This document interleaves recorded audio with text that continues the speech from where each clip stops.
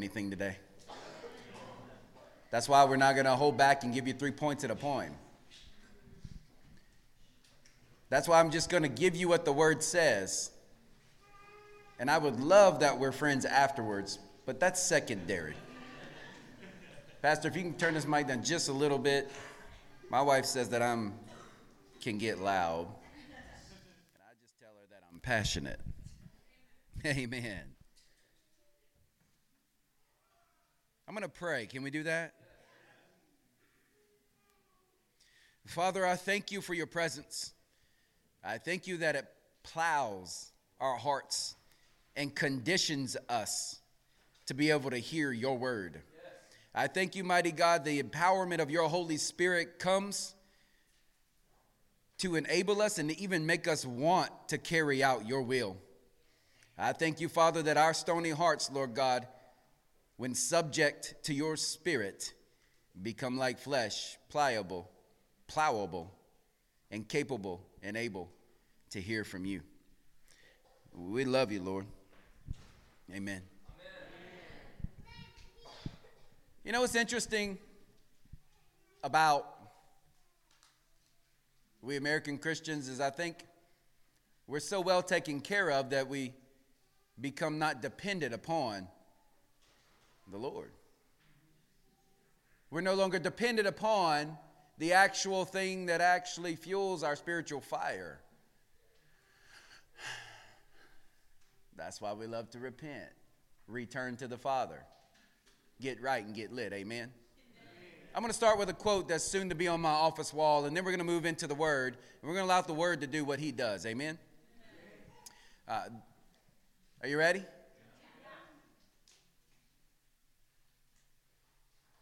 This is from a man that has gone to be with the Lord, and I'm going to adopt his words because, I think he stole them from Jesus. He said, worldly men have faith in their work. Kingdom men work out their faith. Worldly men cause others to know their methods. Kingdom men cause others to know their God. The success of worldly men can be defined in certain observable methods. Methods that can be cataloged, emulated, and sold for profit. The success of kingdom men is attributed to only one thing. That one thing is obedience to the spoken word of Yahweh. Kingdom men are almost always misunderstood, lonely, and rejected in their time, most often remaining a voice crying in the desert. They are recognized, honored, and even revered, but only by another generation, never their own.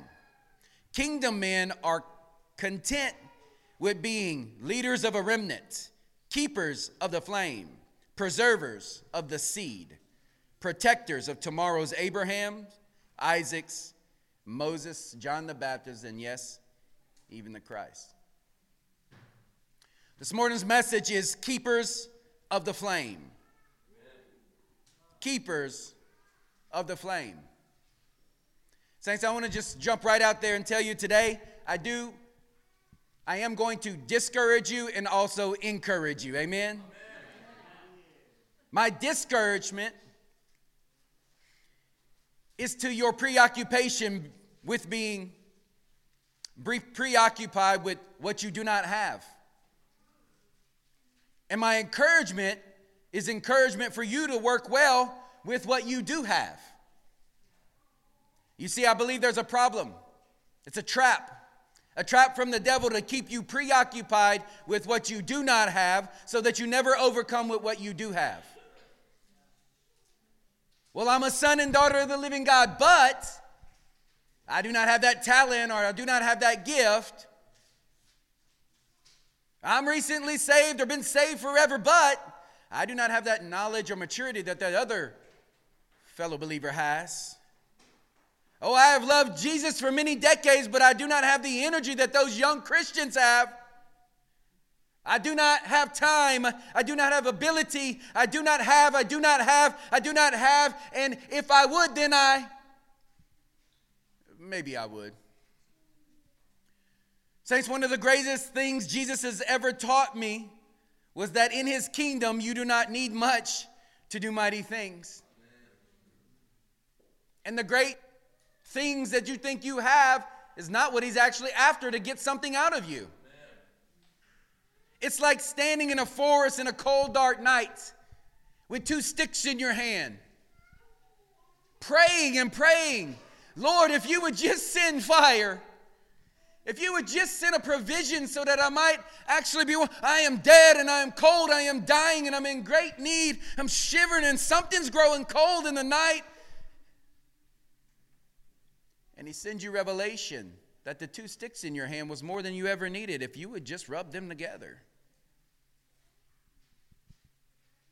You see, you think you don't have what you need, but you have everything that you need. You just need a word from heaven, and maybe a reminder this morning that if you would just work with what you do have, you will have more than what you need, even what others need. Luke 16:10 says it like this: whoever can be trusted with very little can also be trusted with much. How about you find yourself in a wilderness? Wouldn't you prefer to be with like Bear Grylls or something? Well, I got one better for you. You're with King Jesus.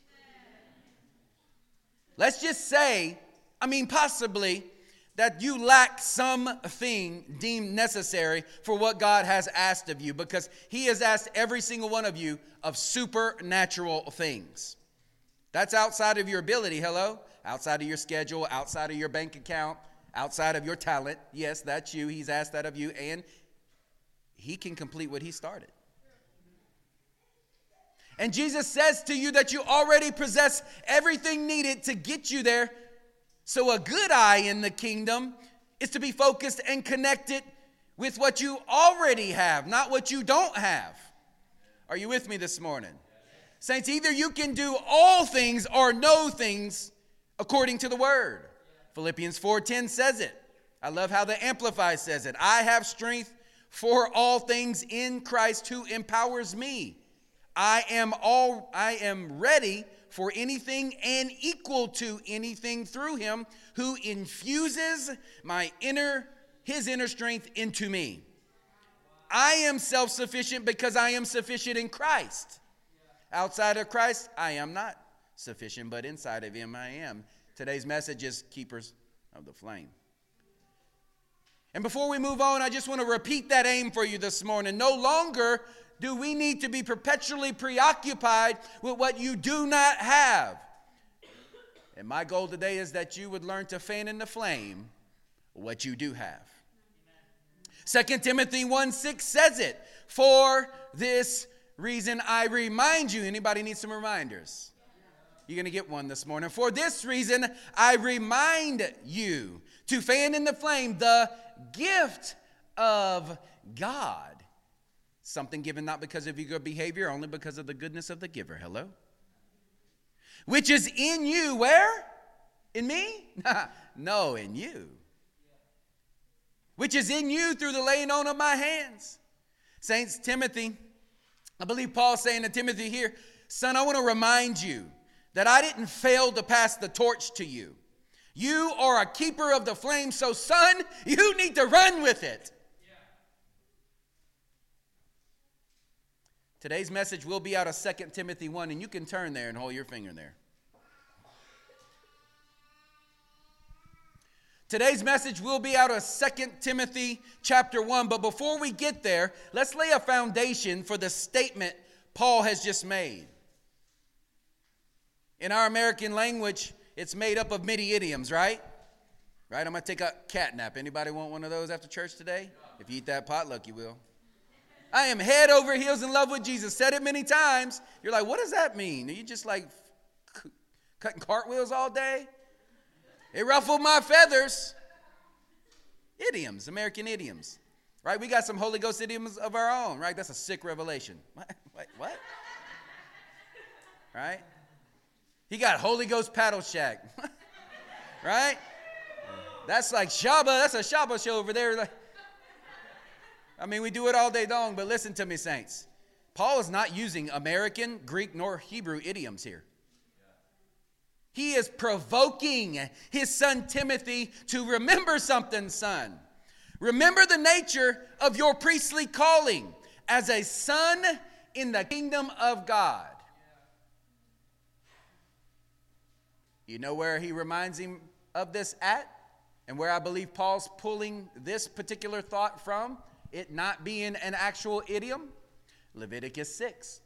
You can hold your finger in 2 Timothy, and you can turn with me to Leviticus 6, because we're going to spend a minute here, we're going to spend a minute back in 2 Timothy, and then we're going to wrap this up. Amen?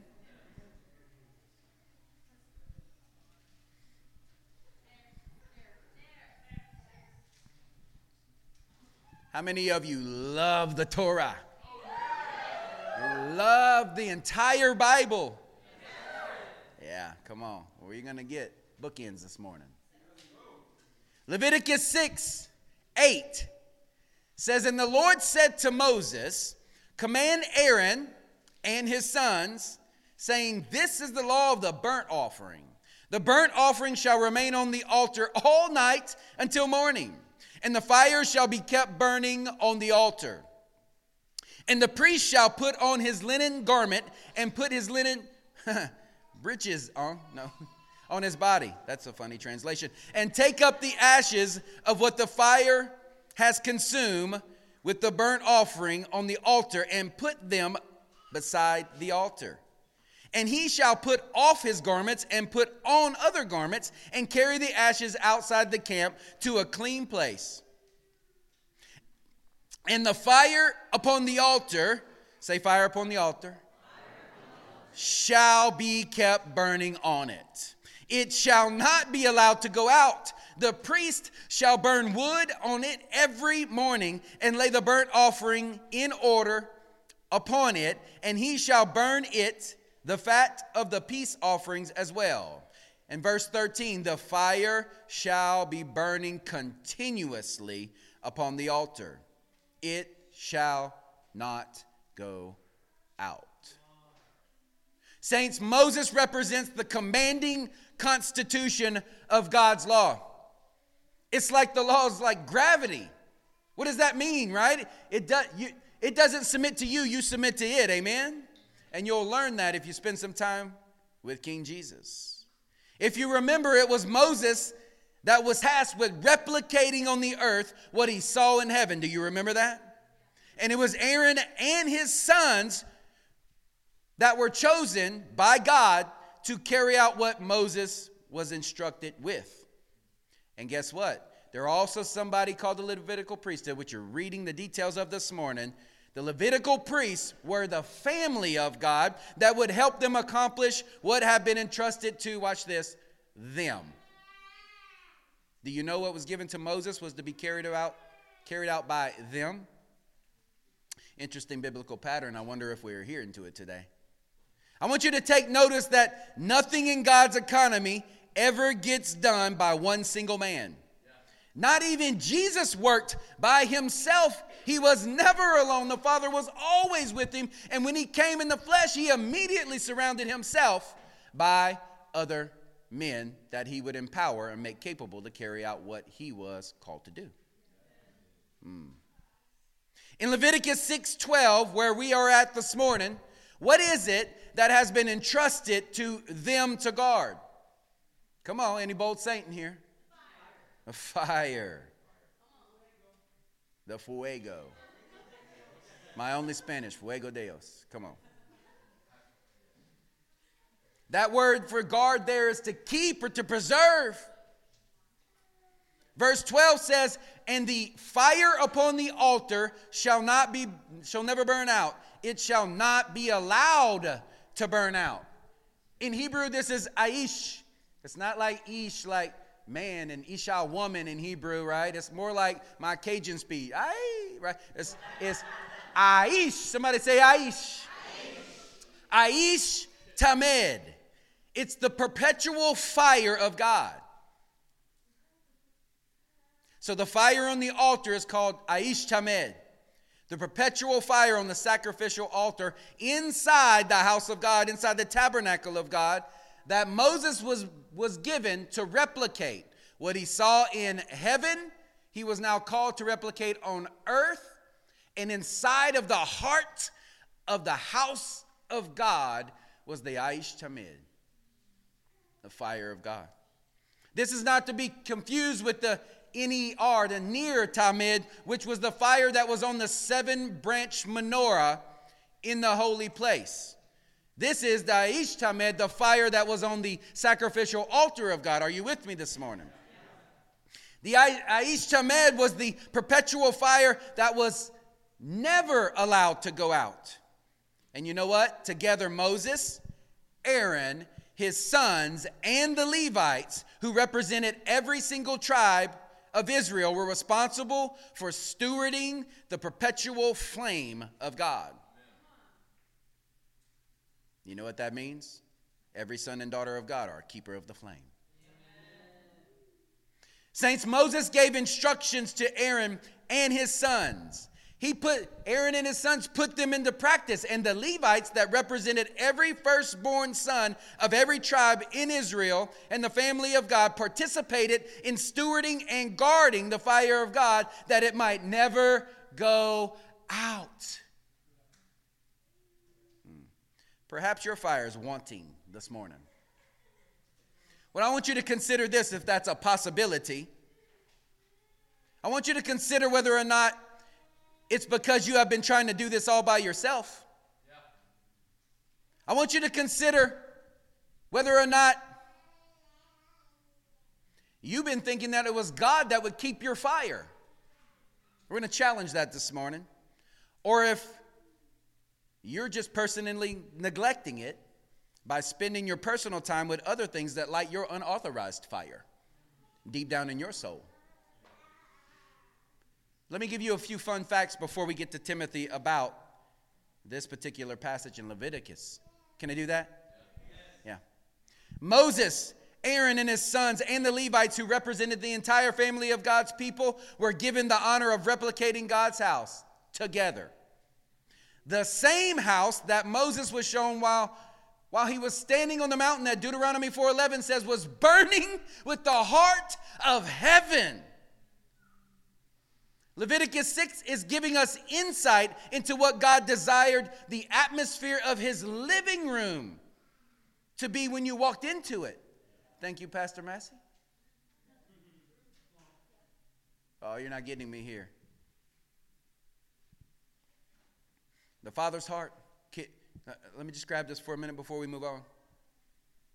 He never wanted there to be a time that you walked into his home and he didn't have a fire lit for you when you came home. He always had a table in his house. His table always had bread on it. He always had a fire lit in the corner and a not so lazy boy called a throne where he would draw you to that you might sit and have a conversation with him. Is that how you view the heavenly priesthood, his tabernacle, and his home? Did you see it as some regimented system, the 7-step program to draw close to him? Well, then you missed the heart of heaven, because Moses, while the heart of heaven was burning on the mountain, saw God's home and was called to replicate it. And you know what was in the middle of his home? The fire of God.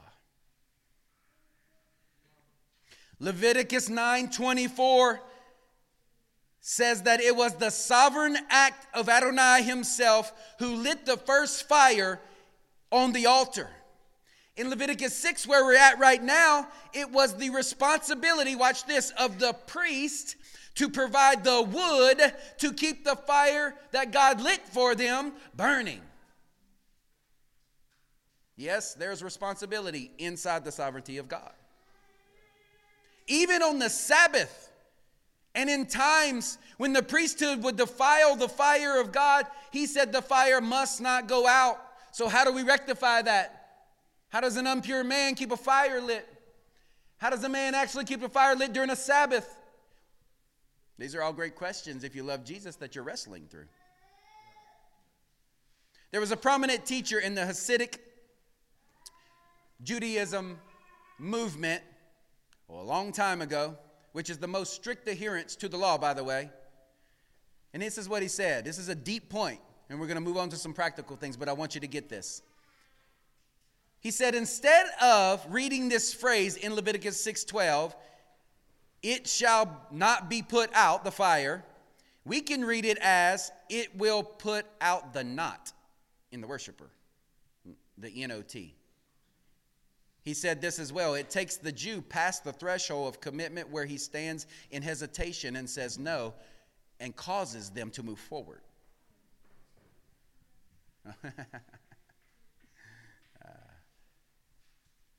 You said English, please. Saints, when the priests woke up every morning to worship God, knowing that they might not have been perfected, that they weren't perfect, that they might have did something that offended God, it was the perpetual fire of God that never ceased to burn despite him that gave him the courage to continue to connect with God. The fire of God is so much more than our charismatic zeal or our excitement that we feel during a fantastic worship set. It is that interior fire that God set inside of you the day that you gave your life to him. The day that you surrendered to King Jesus and you became his home, he brought his fire with him. And every day, every morning, every evening, in the middle of the day, when you stop, drop, and pray, if you'll stop and you'll draw close and you'll connect to that holy fire, it will burn away the things that are keeping you away.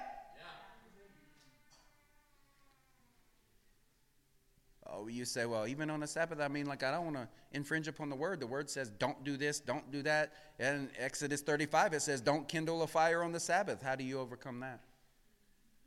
So this on a Sabbath, the fire's, no, it's the brightest, friends. Legalism puts out fire. Yes, you do have to make provision the day before for your fire to burn brightly on the Sabbath according to the law. But that caused you on a Sabbath to kindle the flame that you did have. To say, well, I don't have what I need today, Lord. But he has already provided for you what you need while you rest. And all you need to do is fan in the flame what was given already. I believe this particular issue within the law of God is a fantastic reminder that you have been granted Sabbath rest because of King Yeshua, but you are still responsible to fan in the flame what he has already given you. You are still responsible within the sovereignty of God to bring wood every morning. Nehemiah 28:9 says actually that the priest doubled the wood on the Sabbath. Are they breaking God's law? Or are they just interpreting it rightly? Matthew 12:5, Jesus takes issue with this. He says, or haven't you read in the law that on the Sabbath the priest in the temple desecrated the day, and yet they were innocent? Matthew 12:6 says it like this. I tell you that one greater than the temple is here. And if you had known what these words meant, I desire mercy, not sacrifice, you wouldn't have not condemned the innocent. For the Son of Man is the Lord of the Sabbath. He's the Lord of your rest. He's the Lord of your rest. In AD 70, the Jewish temple was destroyed, but in about 34 years before, that Aish Tamed, that fire of God, had already been transferred to God's living temple. The body of Christ, initiated in the book of Acts, chapter 2, on the day of Pentecost, when the Aish Tamed went from a dead temple to an actual living temple and people of God, marked by the fire of God. He passed the torch. Or as Paul calls us in Romans 12, a living sacrifice. Which is it? Is King Jesus the sacrifice or you the sacrifice? Paul, what are you doing playing with the words of God? I thought King Jesus was the sacrifice. How can we be a living sacrifice on an altar acceptable to the Lord? Got your attention this morning? Okay, I got one last fun fact, and then I'm going to get to Timothy, I promise. You're not children, saints. You're full-grown adults in the kingdom, and somebody needs to feed you meat. Matthew 12:5, or haven't you read in the law that on the Sabbath the priest in the temple desecrated the day, and yet they were innocent? Contrary to popular belief, priests were not always pure when they worked inside the house of God. That's why we get so offended today when you get a little closer to the preacher or the pastor. Oh my goodness.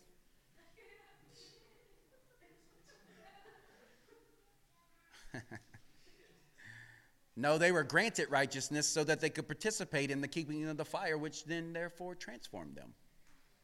Just like you.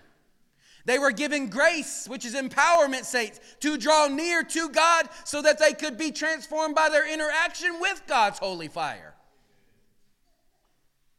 Is that you this morning? Do you run from the fire of God, or do you run to it? Have you disqualified what God has qualified? I'm your pastor, many of you. Yes, you do. The only way to be transformed by God is to be near to God. Draw near to me and I will draw near to you. That is a fiery, passionate relationship. Hello. What do you think that it did for the people of God when an imperfect man went into the closest relationship with Yahweh himself, the consuming fire of God, walked out not only alive, but with a story to tell about the interaction with the fire of God? What do you think that did for the people? What does it do for you when you see me, a flawed man, surrendered to the fire of God, still stand before you after doing so and have a story to tell? It should do this. It should say, I can steward the fire of God too.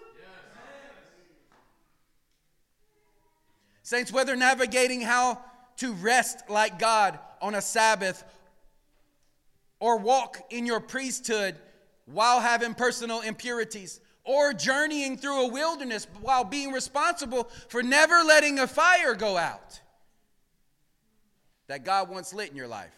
Every son and daughter of the living God is a keeper of the flame.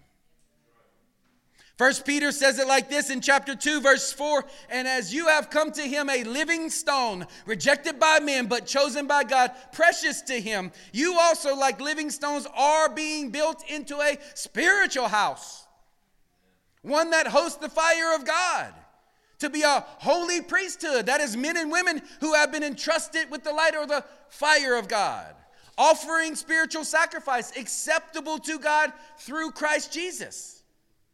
He goes on to say in verse 9, but you are a chosen priesthood. He chose you. You didn't choose him. We're so arrogant. A royal priesthood, a holy nation, a people belonging to God, no longer orphaned in spirit. That means he bought you. He marked you. He owned you. You are now not controlled by the devil. You are controlled by the love of God. That you may declare the praises of him who called you out of darkness into a wonderful light. Hebrews 12:27 says, our God is a consuming fire.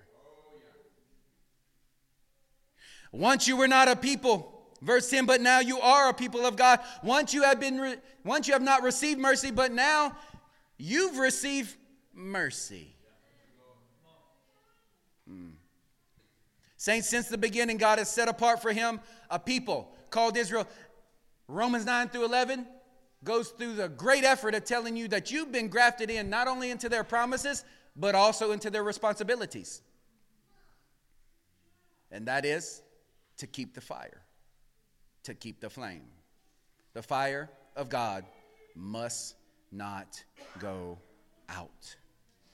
Saints, we all know that God is a consuming fire. Amen?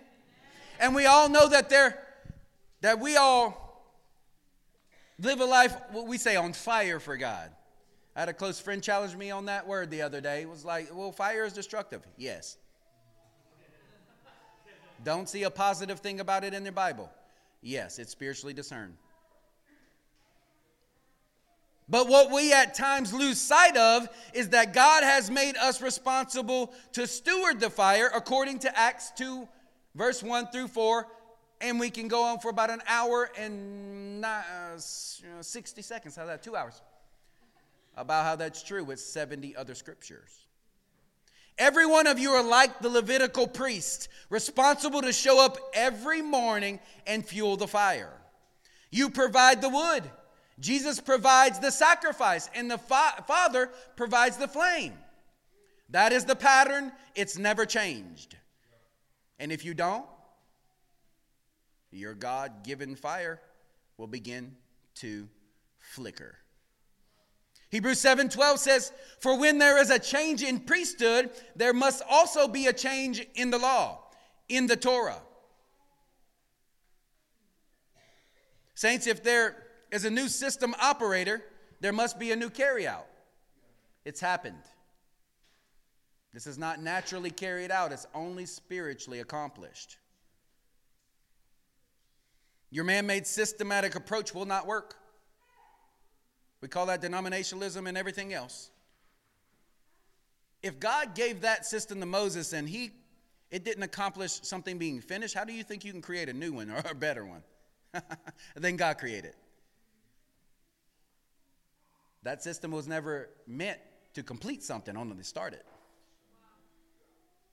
You must have that everyday fellowship with the fire of God, saints. It's not optional. It's necessary.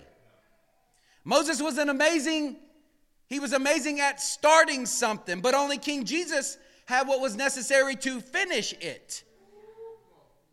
What Jesus started at Pentecost is yours to carry out. He took the torch from heaven through his ministers and history, brought it out to the day of Pentecost. And on the day of Pentecost, a theophany dispersion happened. And all of a sudden he hands each one of you the torch and says, "I'm going to carry it out this with my body." That makes us a new breed, amen? Keepers of the flame. It is our responsibility to provide the fuel for the fire. I love it. We love to blame everything on Jesus, and we should, because he's the author and the perfecter of our faith. But he did allow us to be in co-mission with him. Saints, fire is destructive. That is true. It eliminates all trash if you put trash in it. Amen? It is relentless. It takes impurities and turns them into flames. Fire transforms anything that threatens to quench or hinder the flame itself. That is what fire does. But when it is harnessed by the control of the Spirit, it is illuminating and life-giving. Saints, we have to see to it that every day we provide a fresh supply of wood. The Holy Ghost comes to us as a flame that can either grow or develop and become a devouring fire, or it can become something that keeps us distant from God.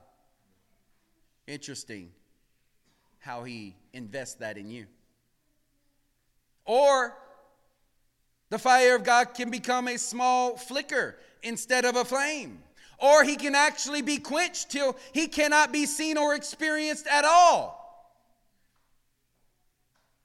Saints, when you choose to spend more investment on Facebook than his book, what do you think that's doing? When you binge on Netflix instead of binging prayer, you were designed to binge, but binge on the right things. What about when you give your passions or devotions to man's kingdom instead of his kingdom? Building your careers instead of your calling.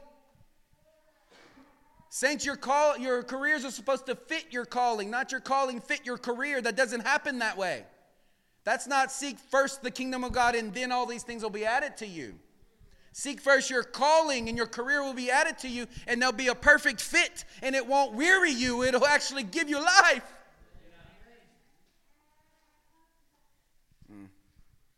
When you sow to your sensuality instead of your sonship, you quench the fire of God.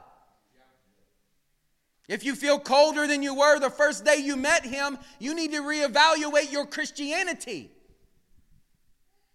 I'm more on fire for God now at 45 than I was at 25. That's how it's supposed to look. If our God is a consuming fire and we're being made into likeness and image of Christ, at some point you're a flicker and then you're a flame and all of a sudden, poof, I'd like self-combust out of something. I don't know. Maybe that's what it looks like to meet King Jesus on the day that I close my eyes and enter it at his throne room. I love Jesus, I'm just saying. I don't apologize for it. I know that sounds arrogant. It's not, it's confident. Because he makes me that way. I know all day long I tend the flame, right? And every time I come to the flame, I'm like, man, Lord, how's this even happening? There's so much impurity in me. You're so pure, Lord. Right? Oh, I was reminded, you chose me. I didn't choose you. So if you have an issue with me, take it up with King Jesus. Amen. Saints, just being in a church doesn't stoke your fire. Just hearing the preaching of the gospel does not add any flame or fuel to your fire. If that were true, every whitewashed tomb in this city with a steeple would be a bonfire for the Lord. You can be in a place where miracles will happen and never receive one. You can be where the presence of God is and the power of God never move you. How? Because you are waiting on God to fan in the flame what he already lit in you. You're waiting on him to spoon feed you and do for you what he's already initiated. He already created the spark. He is the all spark. Hello?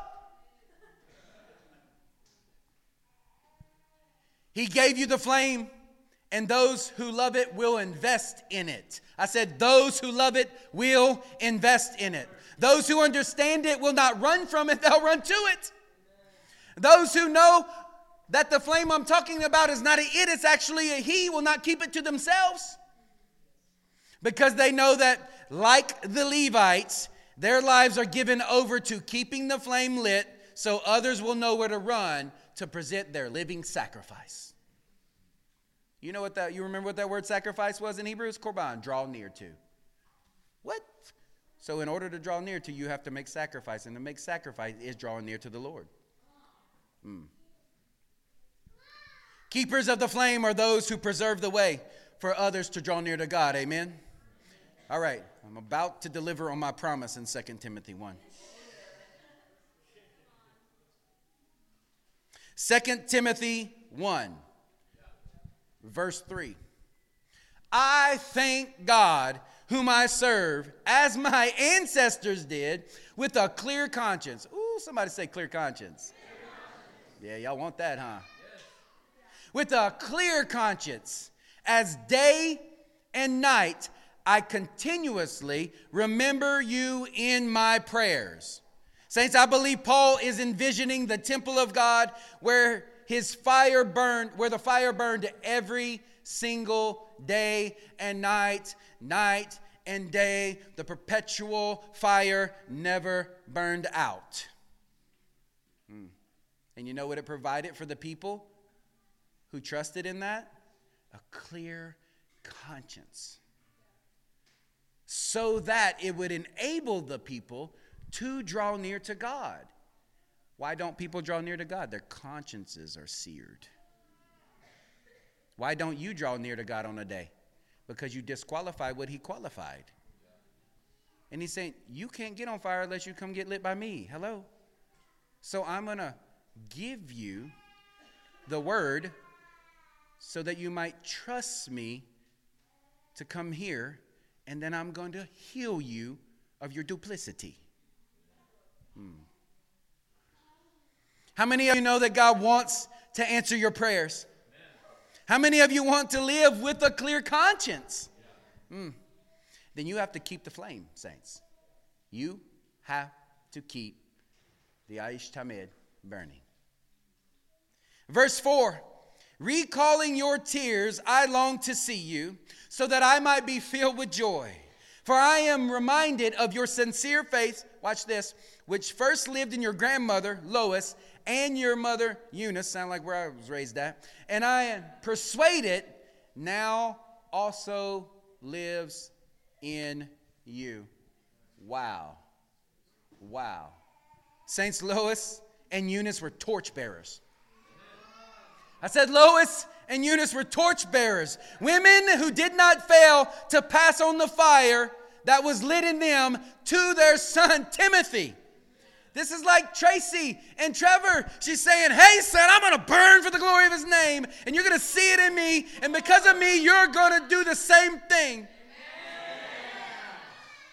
It's like Marisa with David and Elias and saying, hey, other men might leave their posts, but I'll do the job if I have to. I'll be dad and I'll be mom. But for your sake, David, I'm going to be your mom and I'm going to burn for the glory of his name. I'm going to be devoted to Jesus. I'm going to give my entire life to him. And before that, you are going to receive this torch and you're going to run with it. They were keepers of the flame. That word in Hebrew is shamar. They guarded the flame. They preserved the flame. They kept the flame. They weren't flickering. They was always on fire. Paul says to Timothy, I remember you in my prayers. Saints, how many of you pray like they actually work? Is your prayer a manifestation of your doubt or a manifestation of your trust? If they're manifestation of your doubt, just stop it. Go read his word and repeat that. You'd be better off. It was the coals taken from the Aish Tamed that never ceased to burn, that lit the altar of incense in the temple that represented our prayers going up to the Father in heaven. Wow. And that's what happens every time you pray with fire.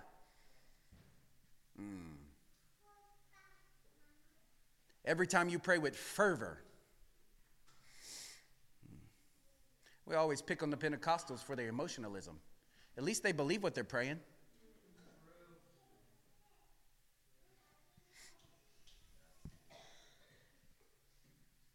Did King Jesus save you but didn't save your emotions? Are you giving him everything but your emotions? I don't know if I lift my hands in church, what will they think? Oh, you love the praises of men and instead of the praises of your Father. Oh, man. Oh, come on. So Pastor Kaysen, get up here. This is the kind of stuff. It was the coals taking from the Aish Tamed that lit the coals in the altar of incense that took your prayers and actually lifted them to the Father, and you knew that they'd be answered in his time. And that's what happens. And that's why your Bible says, pray with fervor. Pray with fervor. Pray with desperation. Pray with a little bit of passion, why don't you? I want to repeat the prayer of Jabez. What? Don't commercialize or make token Christianity out of your relationship with God. Just be real. Have you ever read the Psalms? Have you ever seen David? Answer me, O Lord. You're like, I don't know if I talk to the Lord like that. You have to have a relationship close enough with him to know that you could demand him to hear from you. Yeah. Some of you don't know about that type of relationship with the Lord, but you can get there. Yes. Because when you come to the fire, you become one with the fire. Intercession is just praying his prayers through you. What did we learn lately? We don't pray to Jesus, we pray like Jesus. Because we're already one with him. All right, I'm going to move on. Verse 6, so for this reason I remind you to fan into flame the gift of God, which is in you. Where? In you, through the laying on of my hands. Saints, salvation is a gift of God to the lost, but the baptism or immersion in the Holy Spirit is the gift to his bride. And what was it that marked them, his bride, in the book of Acts? It was tongues of fire. He was saying something. The Aish Tamed will be passed, and it will be passed to you. It has never gone out and will never go out. And it will reside in my torchbearers, in those who keep the flame. Isn't that amazing? Paul saw the fire of God as a gift. He knew that fire meant purification. He knew that fire meant consumption. He knew that fire meant that it would cost you. But he thought that it was a gift to be embraced. Are you afraid of the fire of God, saints? Does that sound too charismatic for you? The word charismatic comes from charis, gift. And the giver's good. Hello? You are a sign of the living God that the giver is good when you express his gift. Saints, if God did not start his ministry without fire, how can you?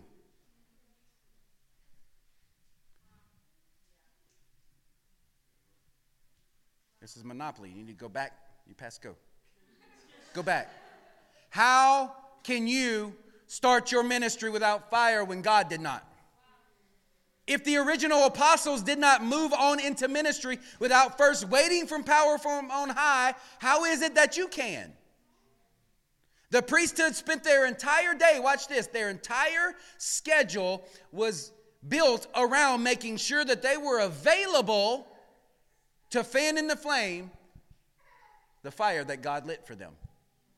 Have you ever had something dominate your schedule? I have to be there here and do this day, so everything's kind of wrapped around it? Yeah.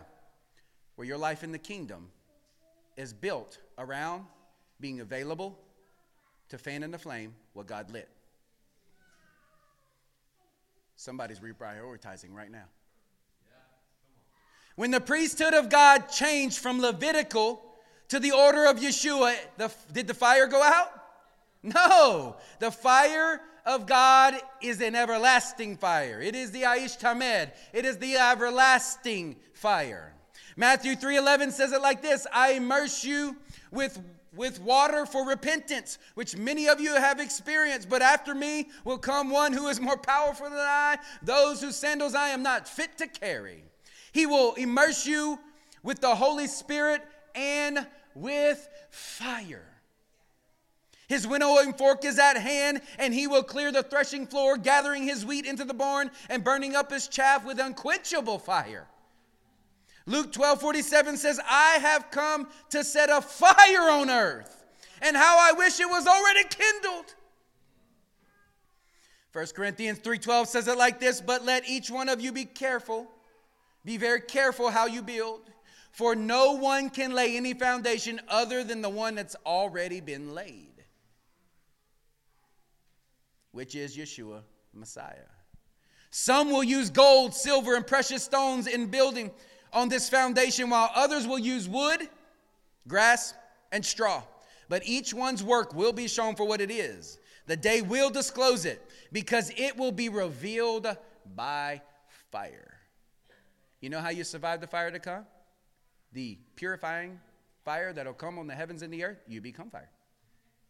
And so it comes and goes. You're one with it. And hey, now you're in. The fire will test the quality of each one's work.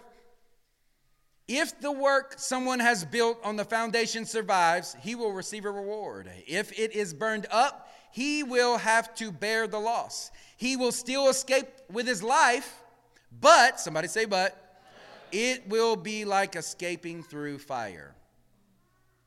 Don't you know that you are God's people, his temple, and that God's Spirit, that perpetual fire, lives in you? 1 Thessalonians 5:19 says, do not, watch this, there's a possibility, put out the Spirit's fire. Hebrews 12:25 says it like this: see to it that you do not refuse him when he pricks that little flicker of a flame in your heart. Because if they did not escape when he refused him who warned them on earth, how much less will we if we turn away from him who warns us from heaven?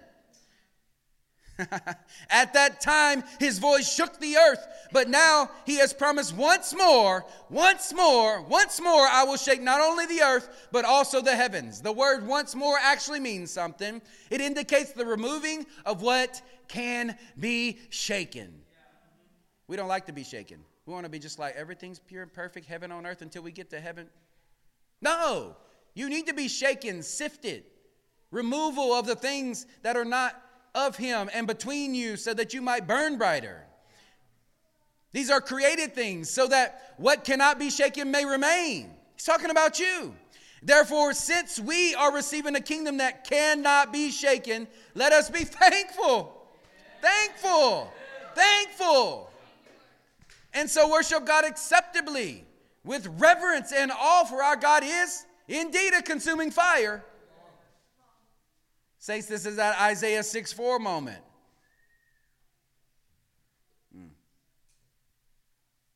And at the sound of the voices of the doorposts, the threshold shook, and the temple was filled with smoke. Woe is me, I cried. Isaiah's like, whoa. Woe is me, I cried. I'm ruined. I'm a man of unclean lips. I'm dedicated, devoted to you, Lord, but all of a sudden, in comparison to the holy fire, I thought I was good. I'm just a good old guy, but all of a sudden, woo, you are holy. Yeah. And I live among a people of unclean lips, and my eyes have seen the King, the Lord Almighty. Then one of his seraphim flew to him with a live coal in his hand, which he had taken from the tongs of the altar, and with it he touched his mouth, and he said, see, this has touched your lips. Your guilt is taken away, and your sin is atoned for.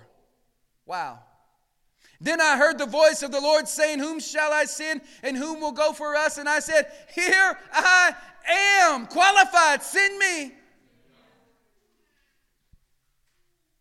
Saints Timothy, or a John, or a Dylan, or many of you in this place, you're no different than the men who gave their lives to guard the holy fire. They were keepers of the flame. You are keepers of the flame. They were keepers of the flame. You are keepers of the flame. Every day that you go out and you bring wood into the house of God, that his fire might stay on fire. Day and night, night and day, you are tending his holy fire. But saints, that holy fire does not reside in the walls of men. Don't you think because you're standing in a church this morning that God met with you here? No, he met with you here. Your God has lit a fire on your hearts. Amen? Amen. He's lit a fire in your lives. Amen? Amen? And that fire is to remain burning every day so that other people can see where to run to. So that those who sit in darkness will see a great light. Do you think it was just for Isaiah's day or for today? So that men might have a place to run to, so that they might know your God.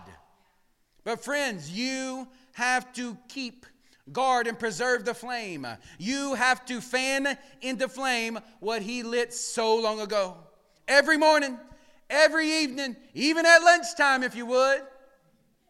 Every morning, every evening, you must connect with the fire before you leave the house. I've been having sleeping issues lately.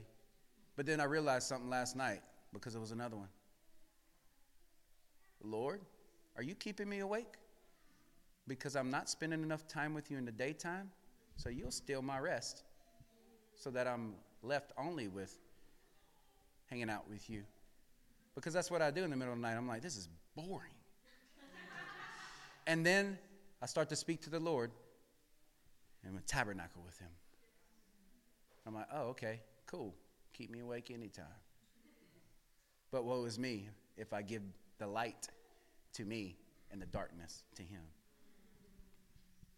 Every morning you must connect before you leave the house. Do you, saints? Every morning you read his word, you seek his face in prayer, you worship him. It's not a Sunday thing, it's an everyday thing. Every day you have to get out and share your love for him, with him, because of him, to them. Every day that you are faithful, you are eliminating the one thing that tries to extinguish your flame. Paul says it next. Fear. Fear. Are you with me, saints? But you have not been given a spirit of fear, verse 7, but a spirit of power, love, and watch this, self-discipline. Yes, you can actually be disciplined. That word fan in the flame is stir up. It's to revitalize your trust, revitalize your faith. When the regime changed, the carry out of the rules changed. You're now in commission with the Son of God. Amen. Yeshua lit your fire the day that you became his home. Are you his home? Yeah, well then he empowered you to maintain it too. Saints, I'm not propagating a work of religions. I am giving you keys to a relationship and how to keep it on fire. Some of you married men need to hear this today and apply it to your wives. You remember what we said at first? I'm going to say it again, and we're going to turn this message to a close. My aim was that you would no longer perpetually be preoccupied with what you do not have, but begin to fan in the flame what you do have. Why? Because the problem is that the trap of the devil is to keep you preoccupied with what you do not have, so that you never overcome with what you do. If I had a hot coal in my hand right now, right, and I'm standing in the middle of a Texas summer dry forest, and I drop that coal into all the leaves, and then I fan it in the flame, what happens? Fire. Fire. Fire. And Paul's teaching us here, first the natural, then the spiritual. He goes on to say, hey, I'm trying to watch the creation, and it'll teach you about the spiritual things. It's like law.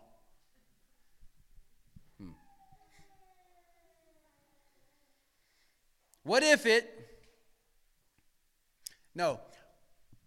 it that others have that you think you do not have?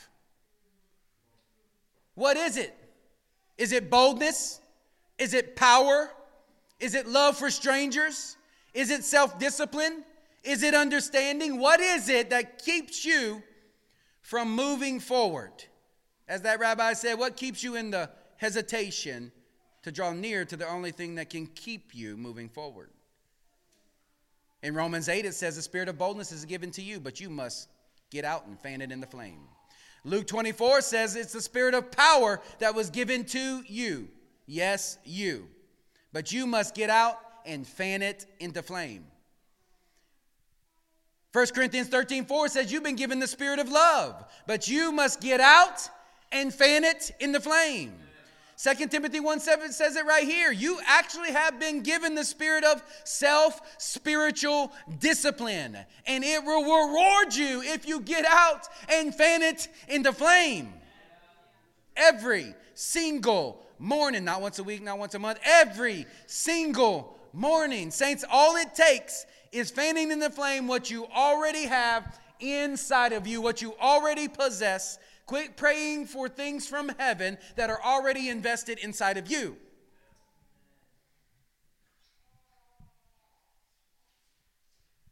The Levitical priesthood taught us something. This is not a life. This way of life is not about perfect performance. That'll take your life. It's about radical obedience to the leading of the Spirit every single day.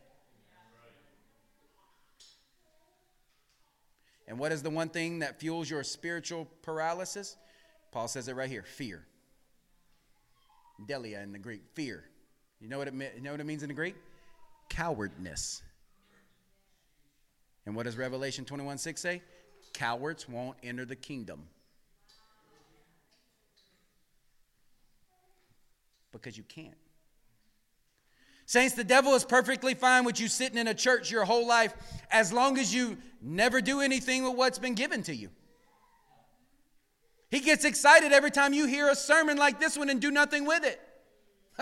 I think hell throws a party. Hey, they walked out of there and they just fed their intellect but didn't feed their actions. We've been worshiping on the square on Friday nights. Amen. And the people who are coming around are those who admire your fire, your devotion, your ability, right, to overcome fear. One thing, man, they look fearless. Amen. People are tired of a fearful demonstration of Christianity, saints. Is that true? They're tired of a fearful demonstration of Christianity because we must be bold. We must be fearless. We must have a fearless expression of our faith in the power of Jesus to overcome what is being asked of the body of Christ today. Saints, the 1990s version of American churchianity isn't working anymore. Nobody wants it anymore. It doesn't fit this generation. They're rejecting it. We need a new breed of men and women. Hello? I said we need a new breed of men and women. We need leaders of the remnants. We need keepers of the flame. We need preservers of the seed. We need protectors, guardians, keepers of the Abrahams, Isaacs, and Jacobs, and John the Baptist. If you got children in here, why do you wait till Sunday to pray with them, to gather and worship with them? They should be laying on their face before the Lord at 4 years old and seeking His face. Fathers and mothers, you should be on your face at home with your children. Devin's a worship leader. You know where he got that? From my prayer closet with me, because at 6 years old, he's weeping before the Lord because he's sitting under a YouTube with Jason Upton on him because nobody around was on fire, but I could find it there, so I did.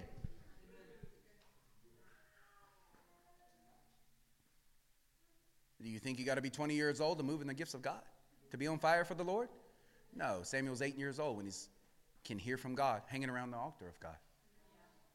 It's about time that we empower them. Pass the torch.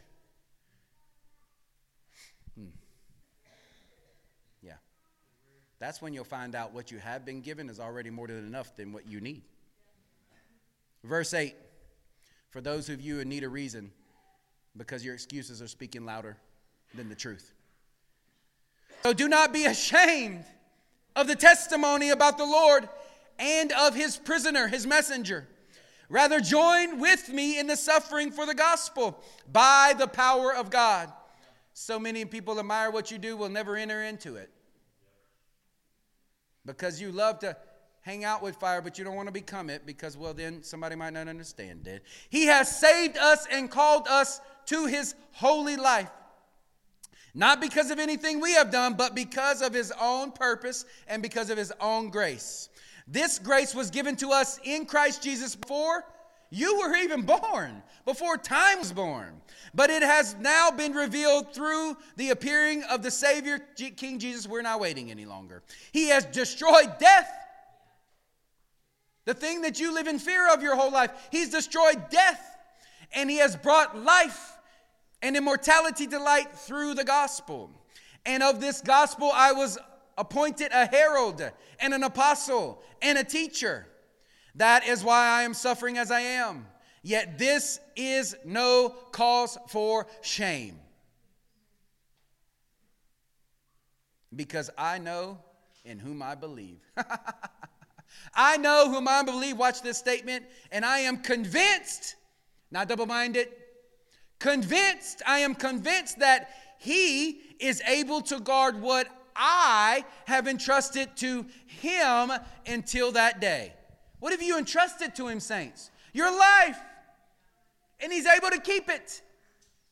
Your life. You can deplete your funds. You can give everything away that you have, and He'll still take care of you.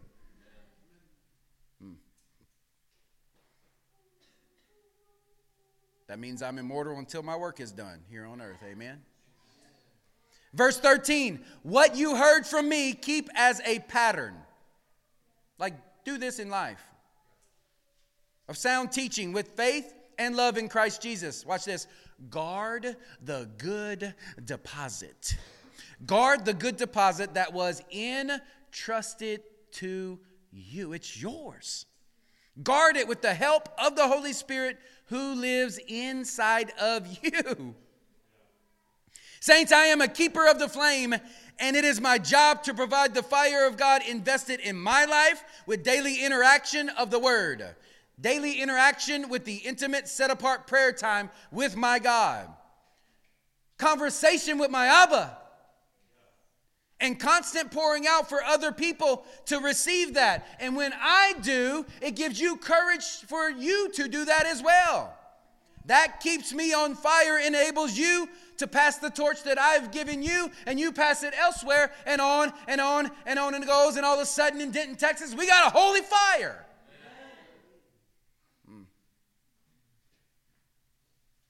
All right, I'm about to close this out with these couple verses that we just read for fuel for fire. Verse 8, be not ashamed of the gospel. Verse 8, be not ashamed of the gospel preachers. Verse 8, be a partaker of the afflictions of the gospel.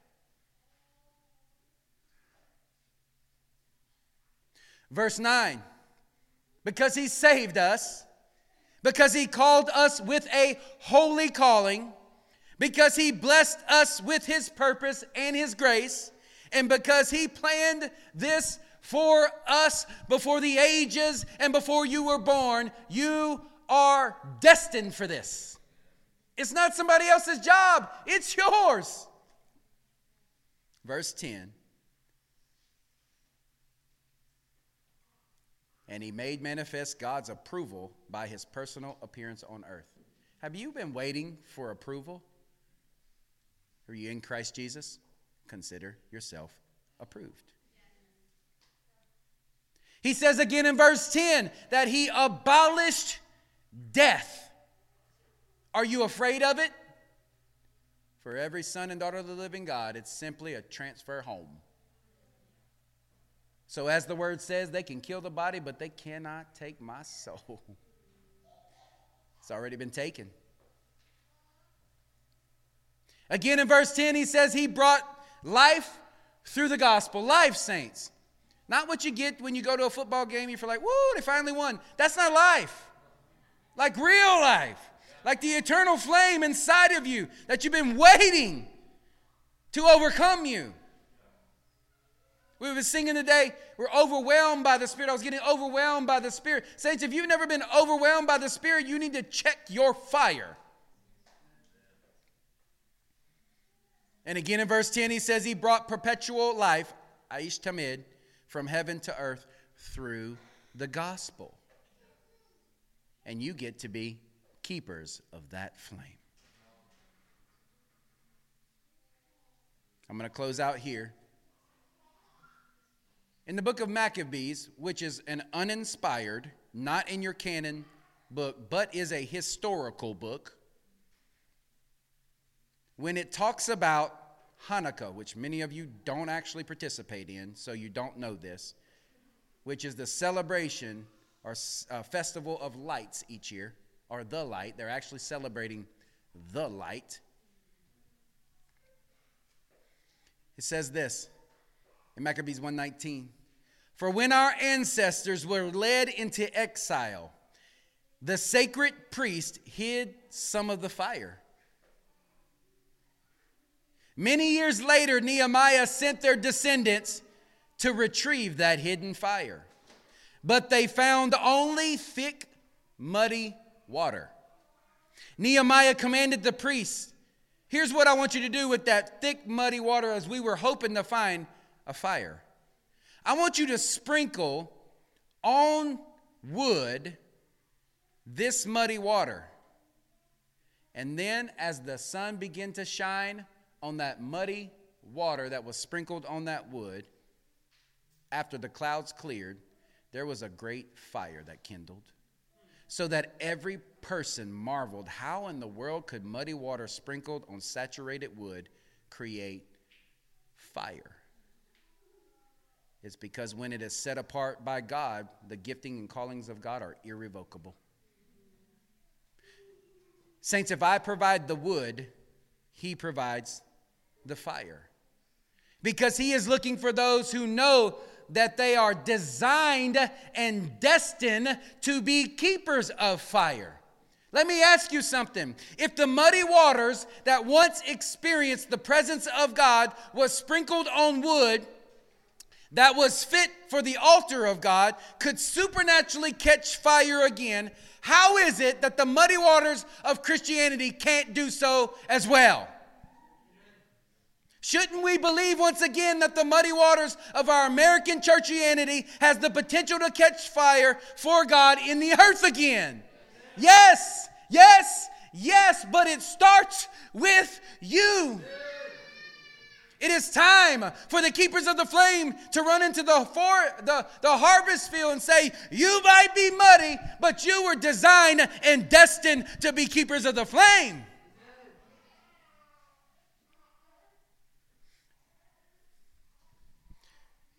Saints, you are keepers of the flame. God lights the fire, but you're to bring wood to it every single day. Let me remind you of a scripture as we close out. Matthew 16 and verse 24. Then Jesus said to his disciples, anyone who would come after me must deny himself and take up his wooden cross. But whoever loves his life, whoever loses his life for me, he'll finally find it. What good does it do a man if he gains the entire world? If you get everything this world can offer, but your fire goes out, what good is that for you? Yet he'll forfeit his soul.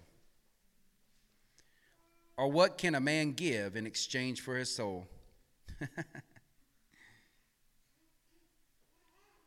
For the Son of Man is going to come in his Father's glory with all his angels. And then he will be rewarded. He will reward each person according to what he has done. Not what you believe in and admire, but what you have put into practice. You say, I don't have anything to offer. You are focusing on what you do not have. What do you have? When you gave your life to King Jesus, you picked up a cross and you got wood to offer every day. Stand with me. Isaiah 42:1 says, here is my servant whom I uphold, my chosen one in whom I delight. I will put my spirit on him. Saints, if the Father speaks a word, it is a promise. And he will bring justice to the nations. And he will not shout or cry out or raise his voice in the street. A bruised reed I will not break, and a smoldering wick I will not snuff out. Saints, he's willing to work with your smoldering, flickering wick that it might burn as it was designed to do. But you have to surrender and submit the wood to the fire. You have to surrender yourself. Because Isaiah 62:1 says, for Zion's sake, I will not keep silent. You have come to Mount Zion, a mountain burning with the holy fire, a heart of heaven. And for your sake, I will not keep silent. For Jerusalem's sake, I will not remain quiet till her vindication shines out like the dawn, her salvation like a blazing torch. Amen. If that's you this morning, we're not going to do an altar call. What I'm going to ask you to do is make a commitment into your heart that what was spoken here might not end here, but that it might be taken out of these doors, and you begin to ask the Lord, what is it that you want me to do? Say yes before he tells you, and then when he says it, say, I said yes, I'm going to do it. No matter the cost. Why? Because that's how we keep the fire lit. That is his keepers of the flame. If you want to make that commitment to the Lord or rekindle your commitment to the Lord, raise your hands with me. Father, we are done with it being somebody else's responsibility. This morning, it is our responsibility. Our responsibility to tend the flame in which you have lit in us, so that we might keep the flame, guard the flame, preserve the way, so that others, Lord God, might know where to run, so that we might actually be a city on a hilltop, that we might actually be those who are lit for your name, that your Amish Tamid, your holy fire might burn brightly in our generation, right here, right now. Father, we love you. We do love your presence. We do love your word, and we do love your people and also the lost. So ignite in us, Lord God, what is required